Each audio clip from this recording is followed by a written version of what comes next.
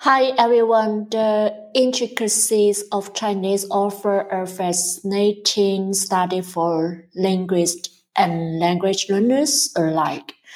Among its many intriguing aspects, the use of yo and zai in expressing repeat actions is a notable feature, often presenting a challenge to learners. Today we will dive into these two characters' usage, distinctions, and nuances, shedding light on their role in conveying repetitions in Chinese grammar.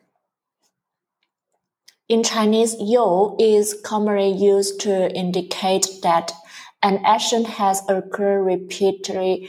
It is a versatile verb often seen in various grammatical constructions and is primarily focused on actions that have already been complete.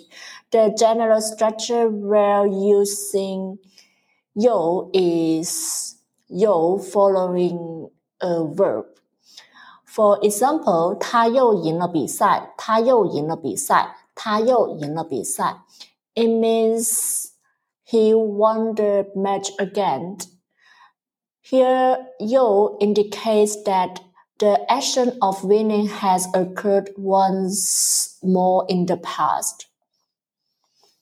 In contrast, zai is used when discussing an action that will be repeated in the future.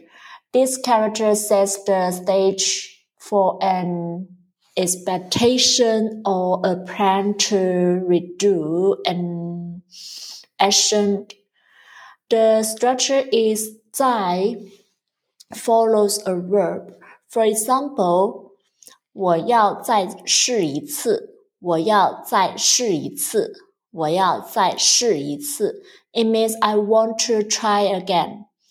再 suggests that the speaker intends to repeat the action of trying in the future.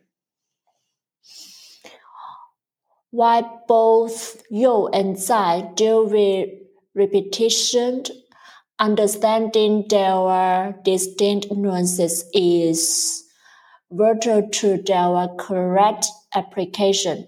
You is retrospective, looking back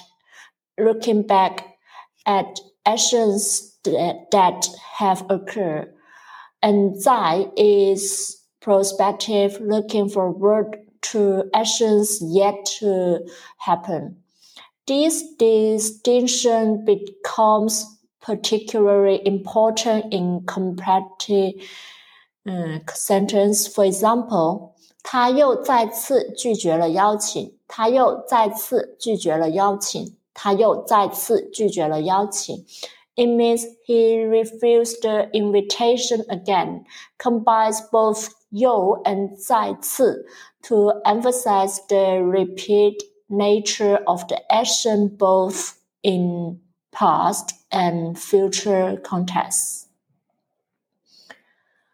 An error among learners of Chinese is the interchange of you and zai due to their similar meanings. However, their correct usage is tied to temporal context of the described action. The nuanced use of you and zai in Chinese is a vivid example of how the language encapsulates the intricacies of time and action.